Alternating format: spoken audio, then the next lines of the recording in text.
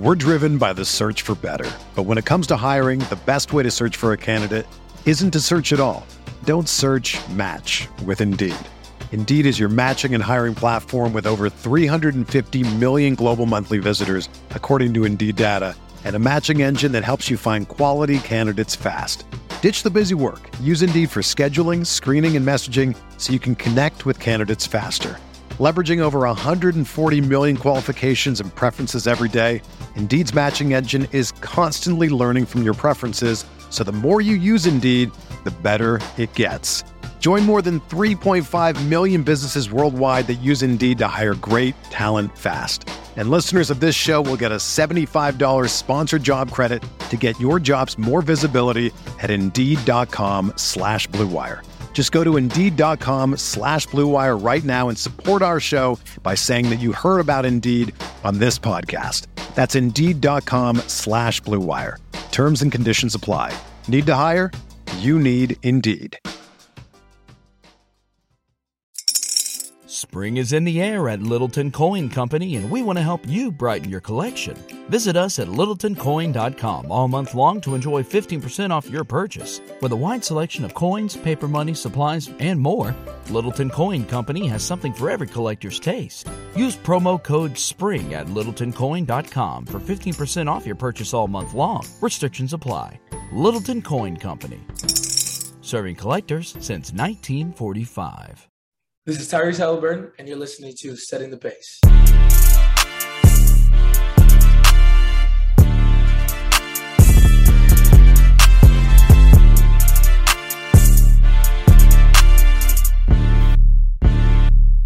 Look, setting the pace with Alex and Fauci. Alex and Fauci, Alex and Alex. If I put our jacks in the paint, how you gonna stop me? How you gonna stop me? We can go head to head. Call out your top three, call out your top three. Look at the switch from Buddy Hill. Now that boy got three. We got Halliburton running point. This is the Benedict for the shot. If anybody gon' come in the post, then we got Miles Turner for the block. Setting the pace, going to the top. Setting the pace, going to the top. This is your number one podcast. Sweeping every team, we gon' need a mop. Smooth. Pacer Nation, what is going on? It is your boy Mike Facci here, bringing you another episode of Setting the Pace. We have a very special guest filling in for Alex today, who will not be here. His name is Richard Stayman. You might know him on Twitter at Mavs Draft. He also does NBA Big Board or Locked On NBA Big Board a few times a week. Rafael Barlow breaking down some of the best prospects in this draft year round. But I have Richard on because Richard had Benedict Mathurin on his all-rookie second team, and you know what? I just couldn't stand for it. I had to reach out to him, had to invite him to come on Setting the Pace. He was more than happy to come on, and we were able to talk about his all-rookie teams, who he likes for the Pacers in this draft, and also we reflect on Benedict Mathurin, Andrew Nembhard, who could be some of the biggest risers in the draft from now until June, who were maybe some of the biggest disappointments, and who he views as some of the future all-stars in this draft, and much, much more. So you guys know, I mean, it's that time of the year right now. We're basically 2 months out from the draft. I could not be more excited about the endless potential of who's coming to the Pacers. Last draft, I would say that was one of the best drafts any of us have ever seen, bringing in, for the Pacers, of course, bringing in Benedict Mathurin. Andrew Nembhard remains to be seen for Kendall Brown, but regardless, the Pacers have even more draft picks this year, so anything could happen. But let me get out of your way, and I'm bringing on Richard. All right, everybody, we are back, and we are joined by a very special guest. He is no newcomer to Setting the Pace, but he's coming back on. It's Richard Stayman. You might know him on Twitter at Mavs Draft. Richard, what's going on? Hey, man. It's good to be on here. Obviously, I come in after a rather scorching hot take, especially for your market, but I'm excited to talk about it. You know, Richard, you got to understand, us Pacer fans, we don't get much coverage on TV. So when someone talks about the Pacers, our ears perk up. And that's exactly where I think we should start, because you were talking about your all-rookie first and second teams. Now, to many other fan bases, hey, they might have said that, okay, cool, yeah, I agree with that. When we saw Benedict Mathurin on that second team, got a bit of a gripe with you. Now, the one thing I'd say the closest comparison maybe is Jaden Ivey versus Benedict Mathurin. Just walk me through your process because, look, there's no being wrong. Everyone's entitled to their own opinion. We'd just love to hear it from you. Yeah, so first of all, I actually do predict that Jaden Ivey will get the first team nod, which I think is going to be an unbelievably close race. I think it's going to be 60% vote for one guy and 40% vote for the other. I could see it flipping because Mathurin, I know it's easy to say recency bias, but I mean, Ivy has just been phenomenal. I think really since the turn of the calendar going to January, it was almost entirely about him. And I didn't realize when I posted it, because the issue I did this to myself. I quoted my last tweet from 2 weeks prior, Brian Mathurin first team, and I realized it made it look like, oh, well, these last 2 weeks. And I actually didn't even watch most of the Pistons the last 2 weeks. It had nothing to do with that. It was more I did my research of, hey, I'm looking at the stats, things like that. And it really hurt that Mathurin had to be the guy who falls because I was actually one of the very highest on him on draft Twitter. So I actually like him. I have a Mathurin shirt. I should have worn it on here. So I am a Mathurin fan. I want to clear that up. I think Ivy edged him out for really what he did over the last 3 months of the season. And that's kind of where I think both players have a good debate. Because look, if you want to look at the full picture, Mathurin, had between the two of them had more points per game, more rebounds, higher field goal percentage in less minutes on a team that won twice as many games.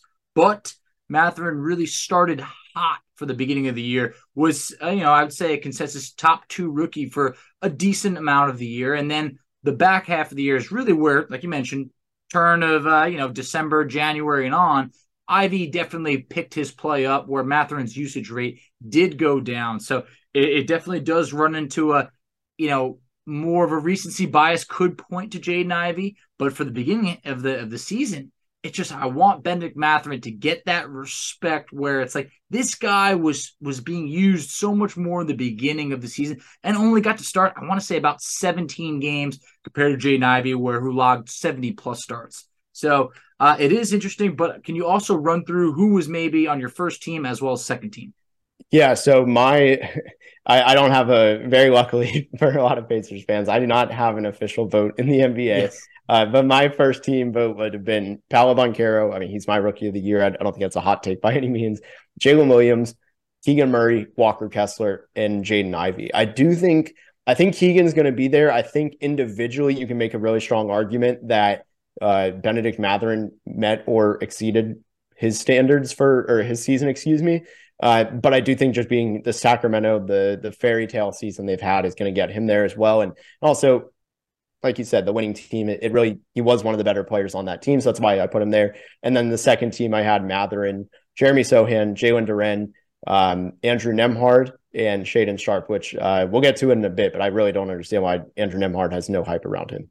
I know. And I hate that. I wonder if part of it is because, being a second round pick, I feel like, and a guy that was in college for 4 years, it wasn't like one of the one and dones or maybe a player like Shaedon Sharpe where there was so much surrounding him of the unknown coming into the year. And I think that when people got to see him, it was really exciting. And now it's another player who finished the year really strong. But Andrew Nembhard, by all means, exceeded expectations. I think was the steal of the draft. Definitely by draft position. I think that's a no-brainer. But Nembhard in the second team, definitely something that I really want to see. I feel that he deserves that. And this was a guy that felt like was making winning plays all season. It's hard to see in a box score because the Pacers defense was atrocious this year. But he was one of the few players who was really buying in to the defensive side of the ball. So very happy that you gave Nembhard his shine over there. What were your expectations for Nembhard coming into this season? I was a little bit shocked that he was this good, this fast. I mean, the 3-point percentage for the year being 35% was really shocking. This is a guy who just 3-4 years ago, I would say, was a non-shooter at Florida. And then when he got to Gonzaga, it gradually got better, but it was still to the point where you're like, how quickly can this actually adapt to him shooting over contest? And then he's hitting game winners. I forget who it is against. I wanted to say Golden State. It was the Lakers. That's right. Yeah, I saw the Golden State game. They won by more than 3 points, so it couldn't have been them. But you look at things like that and you're like, well, clearly he's fine. And ever since then, I mean, the 3-point shot never settled down. His game was very steady paced coming into the NBA, and he translated that way. I mean, he became a floor general with room to improve. Like, that's really impressive. I think the last I think it was 3 weeks of the season, 2-3 weeks. I mean, he got double-digit points in every single game. He was averaging 15 and 8. And yeah, I get it. It's the end of the year. Teams are resting, but you don't stumble upon, like, just walk into 15 and 8 on really good efficiency and from three. Exactly. So he definitely saw an uptick once Tyrese Halliburton was shut down, but also managed to be more than just a backup point guard, even with Halliburton out there. He played very well off the ball, really good on the ball. So I just felt like he was a favorite of Coach Carlisle. So I'm really excited to see what he does in year 2. But now moving on to this year's draft.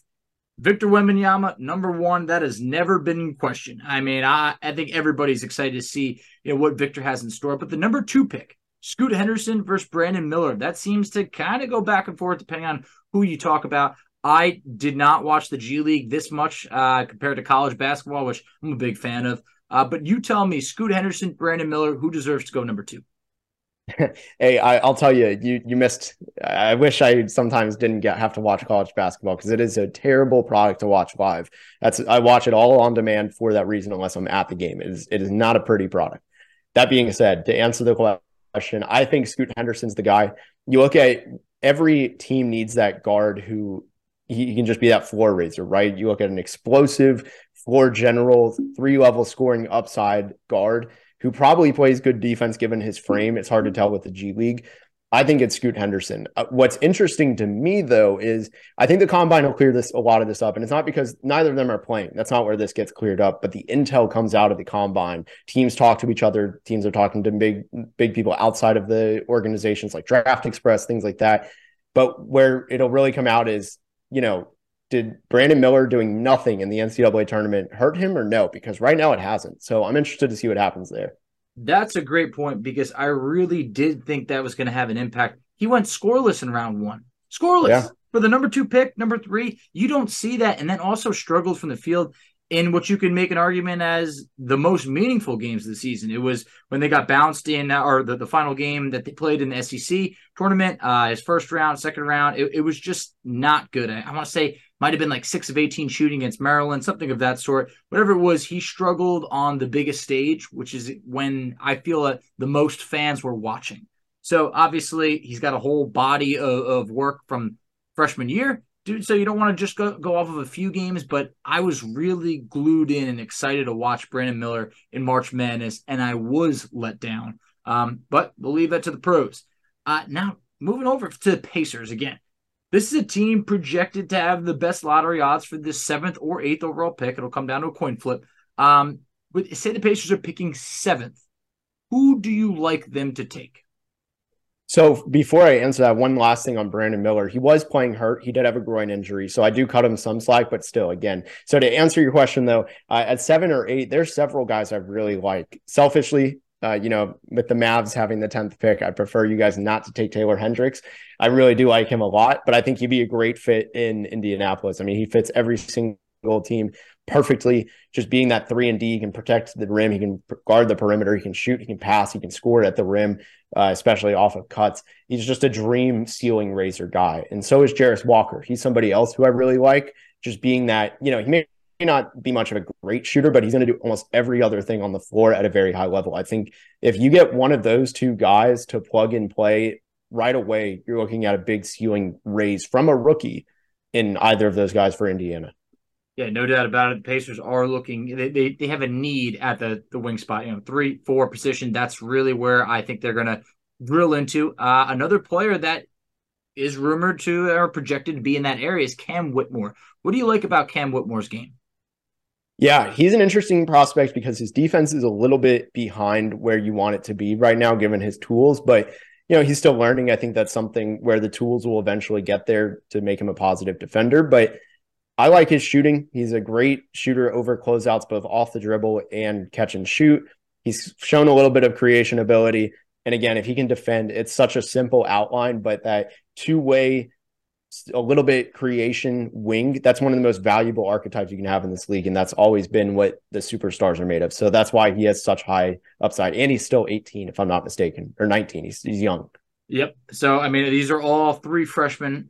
So it is an exciting time. And that's kind of been the direction of the draft now is I don't think you're going to find really an upperclassman anywhere near the lottery. I could be wrong on that, but last I checked, that's exactly how it was. But out of the three of those, I mean, the first name that you mentioned was Taylor Hendricks.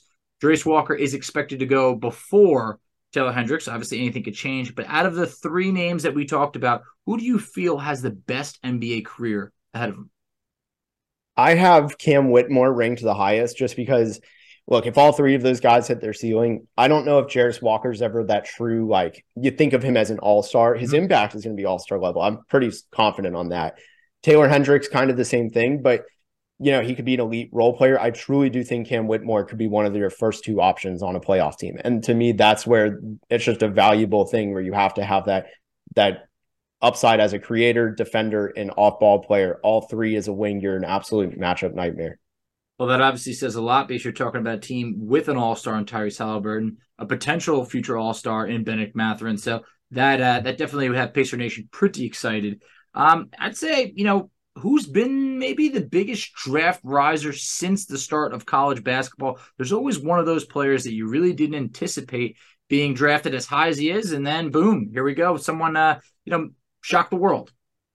Yeah, there's two guys that I've seen explode on my boards that I never thought would, and they're actually both sophomores. So first one is Kobe Buffkin at Michigan. He's a guy he came in as a shooting guard last year, learned to play point guard on the fly this whole season, and he got a lot better at it. I've moved him into my lottery rankings. I think he's going to be really good. He has almost no holes in his game. He may not do any one thing great, but he's going to do a lot of good things at a very good level. And I think that's important. And then also Jordan Hawkins. We watched the NCAA tournament where Connecticut cruised through the tournament. And he was a big reason why. Just lights out shooter. There's abilities. People, are confident in him growing into a bit more of an on-ball player. And there's some defensive upside. It's a little bit polarizing on that end, his defense, but there is something there to work with. Those are two guys who I could both see going top 20 that nobody even had on their draft radars. Kind of a flip side of that type of question is who's maybe been the biggest disappointment in regards to expectations for any one and done player that is entering the draft this season? Yeah, it's got to be, I would say Derek Lively, even though he still could go lottery. His season was rough. He was the number one recruit and he struggled to average. I mean, it's a little bit a weird stat because it's still 2 seasons, but he averaged 6 and 5. Like, that's just not enough. Yeah. And he had a couple blocks there, but it just wasn't dominant like he really could have been. And at times he was a little bit passive, things like that. So he's probably the one answer, but he still is going to go first round. Mm-hmm. Another name that comes to mind when I think of a player that there was a lot of hype around that didn't really back it up was Gigi Jackson. I still think it's someone who gets drafted at a good spot in the first round, but I felt expectations were higher. What's your thoughts on Gigi as a pro?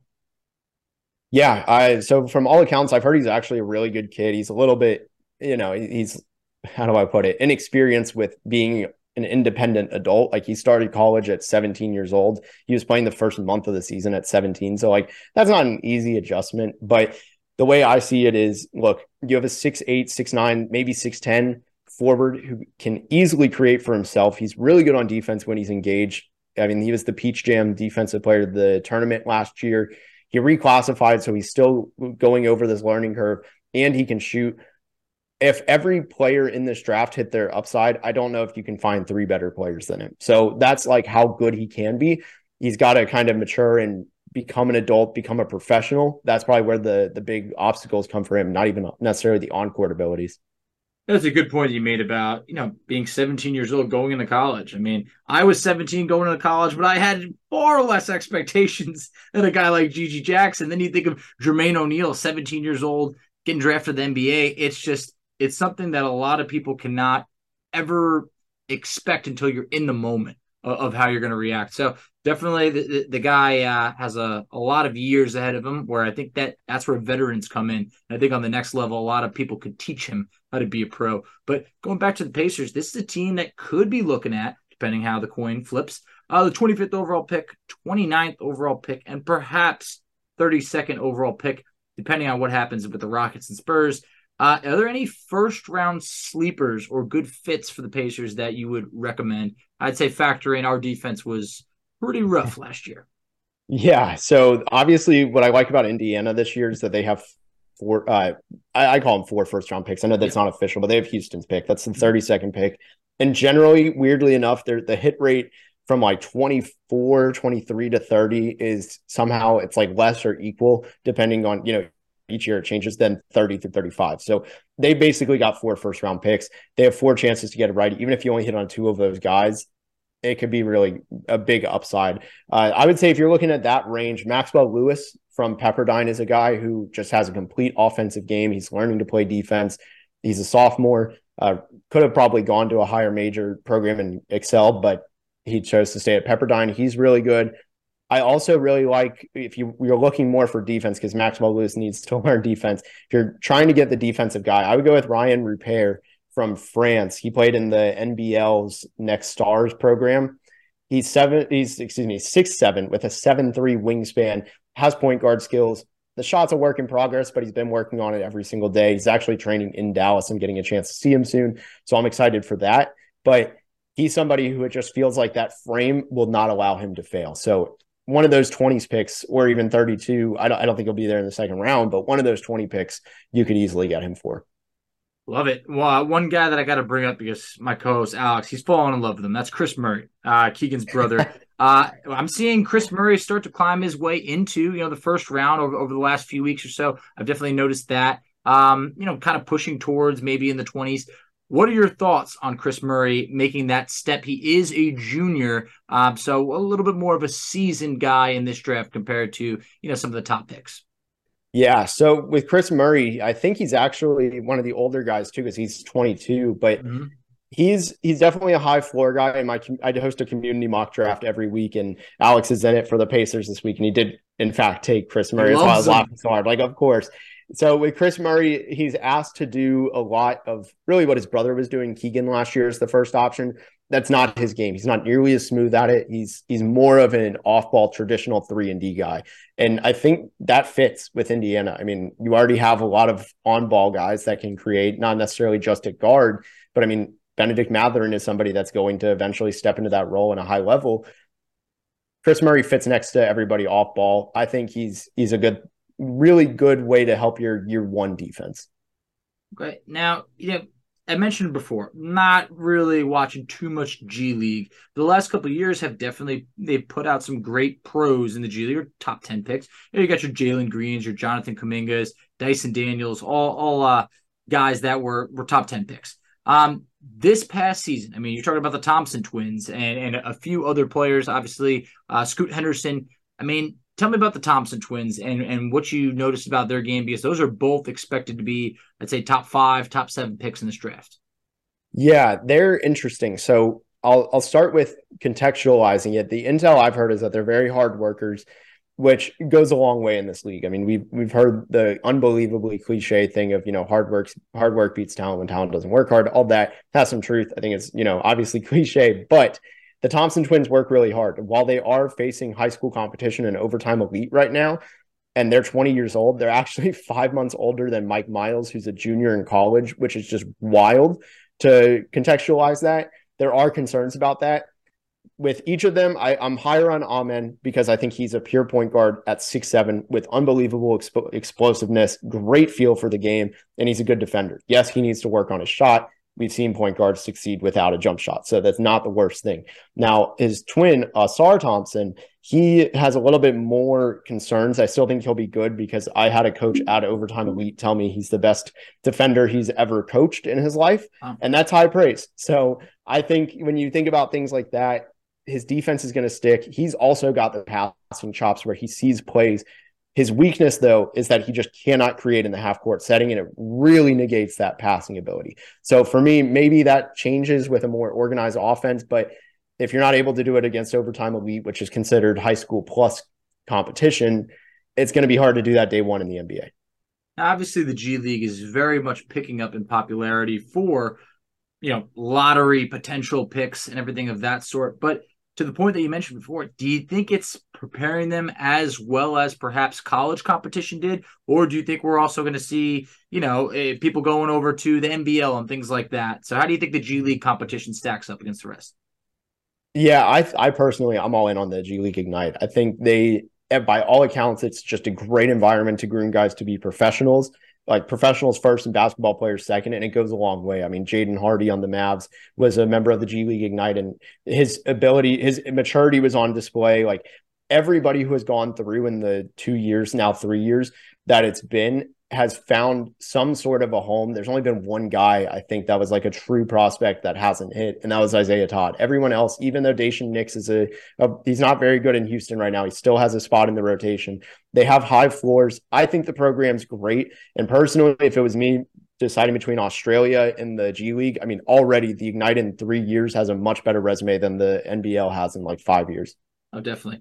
And to your point on Isaiah Todd, I definitely remember that, of seeing, this was a guy that had solid expectations. And then, obviously you look at Jaden Hardy. That was someone who I thought it was almost criminal where he got drafted. I mean, I thought that was a guy that had top level talent that really slid in the draft big time. And he had some really nice games this year. So hopefully that shows that people need to put that respect on the G League, because I'm still one of them where I'm a little bit hesitant, and I know there's a lot of talent over there. So I need to pay more attention to the G League in future years, because that's where more of the pros are coming from year after year. Now, who do you view as perhaps one or the two of the highest risers in the draft from March Madness to now? We talked about from the beginning of the college season maybe until then, but from March Madness until June, who do you think will be some of those players that can really up their stock? Yeah, I think Leonard Miller, speaking of the G League Ignite, is somebody that's going to do that. I don't know how he's fell under the radar, because last year he was the mystery box kind of prospect at 6'10", kind of a creator, but super raw, looked completely overmatched in the combine scrimmage last year. And now he torched the G League for a good portion of the season. So I think he's somebody who is just going to explode it from the combine and forward. His shot's still a work in progress, but everything else is there. I think he's probably the best candidate. I would say if there's anyone else, I mean, just looking at my board, I think it's him. Noah Clowney could be a guy from Alabama who I think his rise is already starting, though, where he's a stretch big and he can defend multiple positions and defend the rim. It's just such a valuable archetype that I could see him rising. It's funny that you brought up Leonard Miller, because that's someone that I've been intrigued with since last year when he was testing the NBA waters.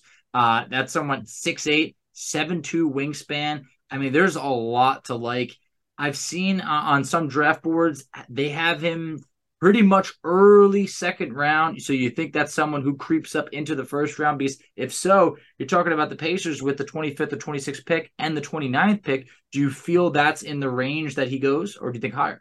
I actually would be kind of shocked if he was available by 20. I mean, he's young. Wow. Okay. He's got that size, the combination. He did really well in the G League. Just making that jump from super raw to like kind of raw is a massive difference. And I know that sounds like nothing, but I think he's going to be a top 20 guy. I love it. Now, the Pacers could have as many as 5 draft picks. And I know that sounds like the best problem to have, but the Pacers only have 3 unrestricted free agents, and they're already a really young and promising team with an average age of 23. But if you take off guys like James Johnson and George Hill, you're looking at an extremely young team. It's a crowded backcourt. Out of 5 draft picks, what do you think is perhaps the right number for the Pacers in order to be able to get these guys playing time? Man, I would say if you have more than 2, you're doing something like along the lines of you're probably consolidated 26 and 29, or even in 32 to move up to like 20, or 20, probably higher than that, but 17, whatever it is, right? Somewhere in that range. That's probably a good outcome, is if you do that, and then hey, you want to keep that the end of second round pick and get an international guy and stash him. That's fine.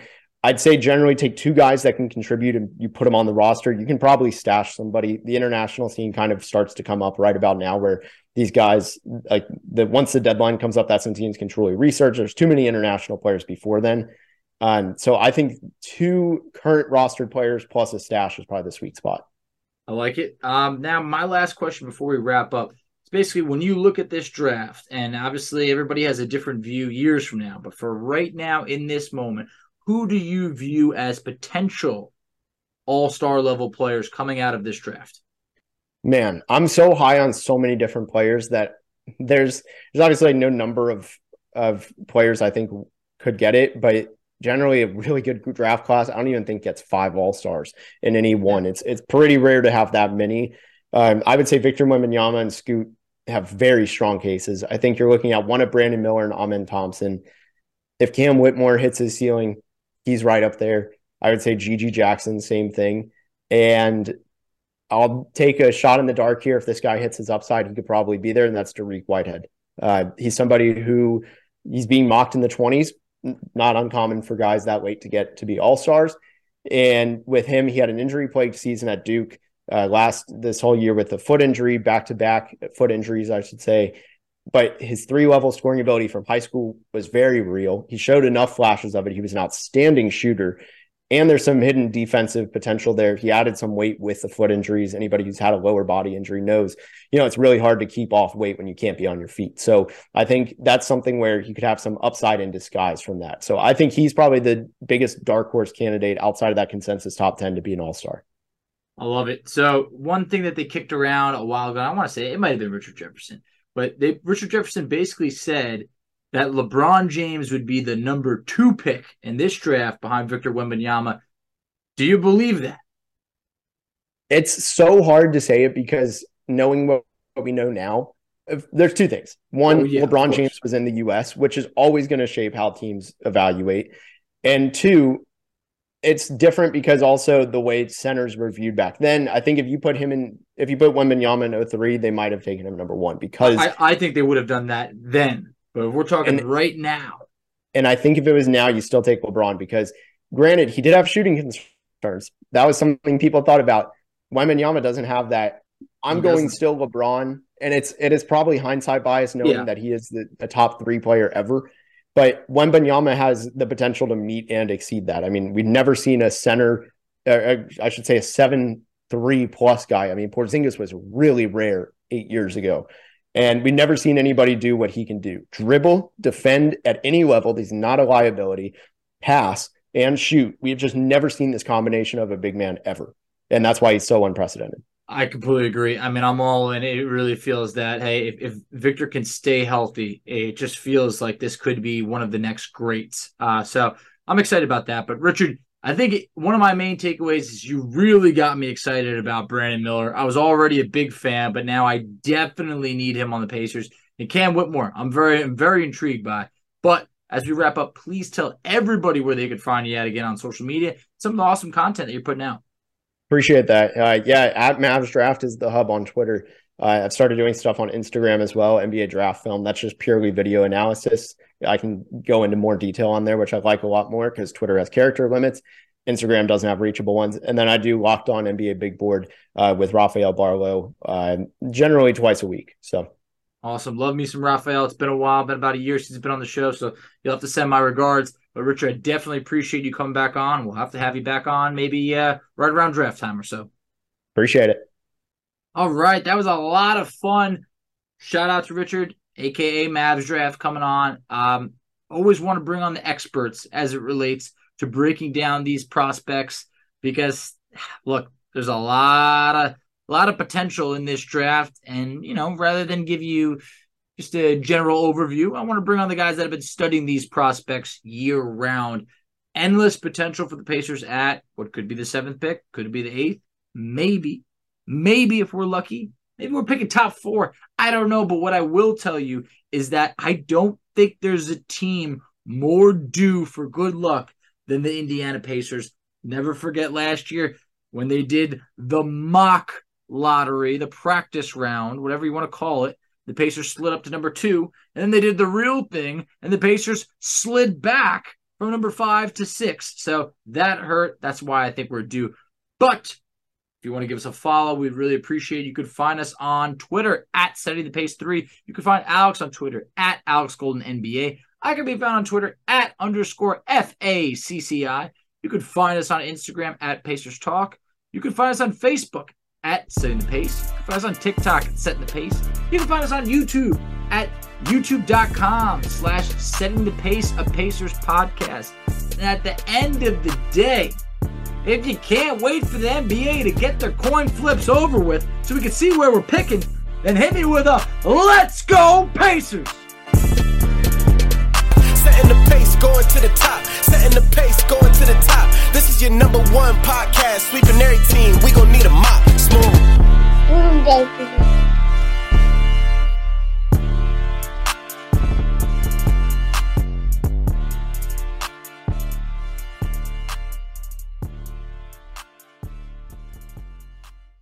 Everyone is talking about magnesium. It's all you hear about. But why? What do we know about magnesium? Well, magnesium is the number one mineral that 75% of Americans are deficient in.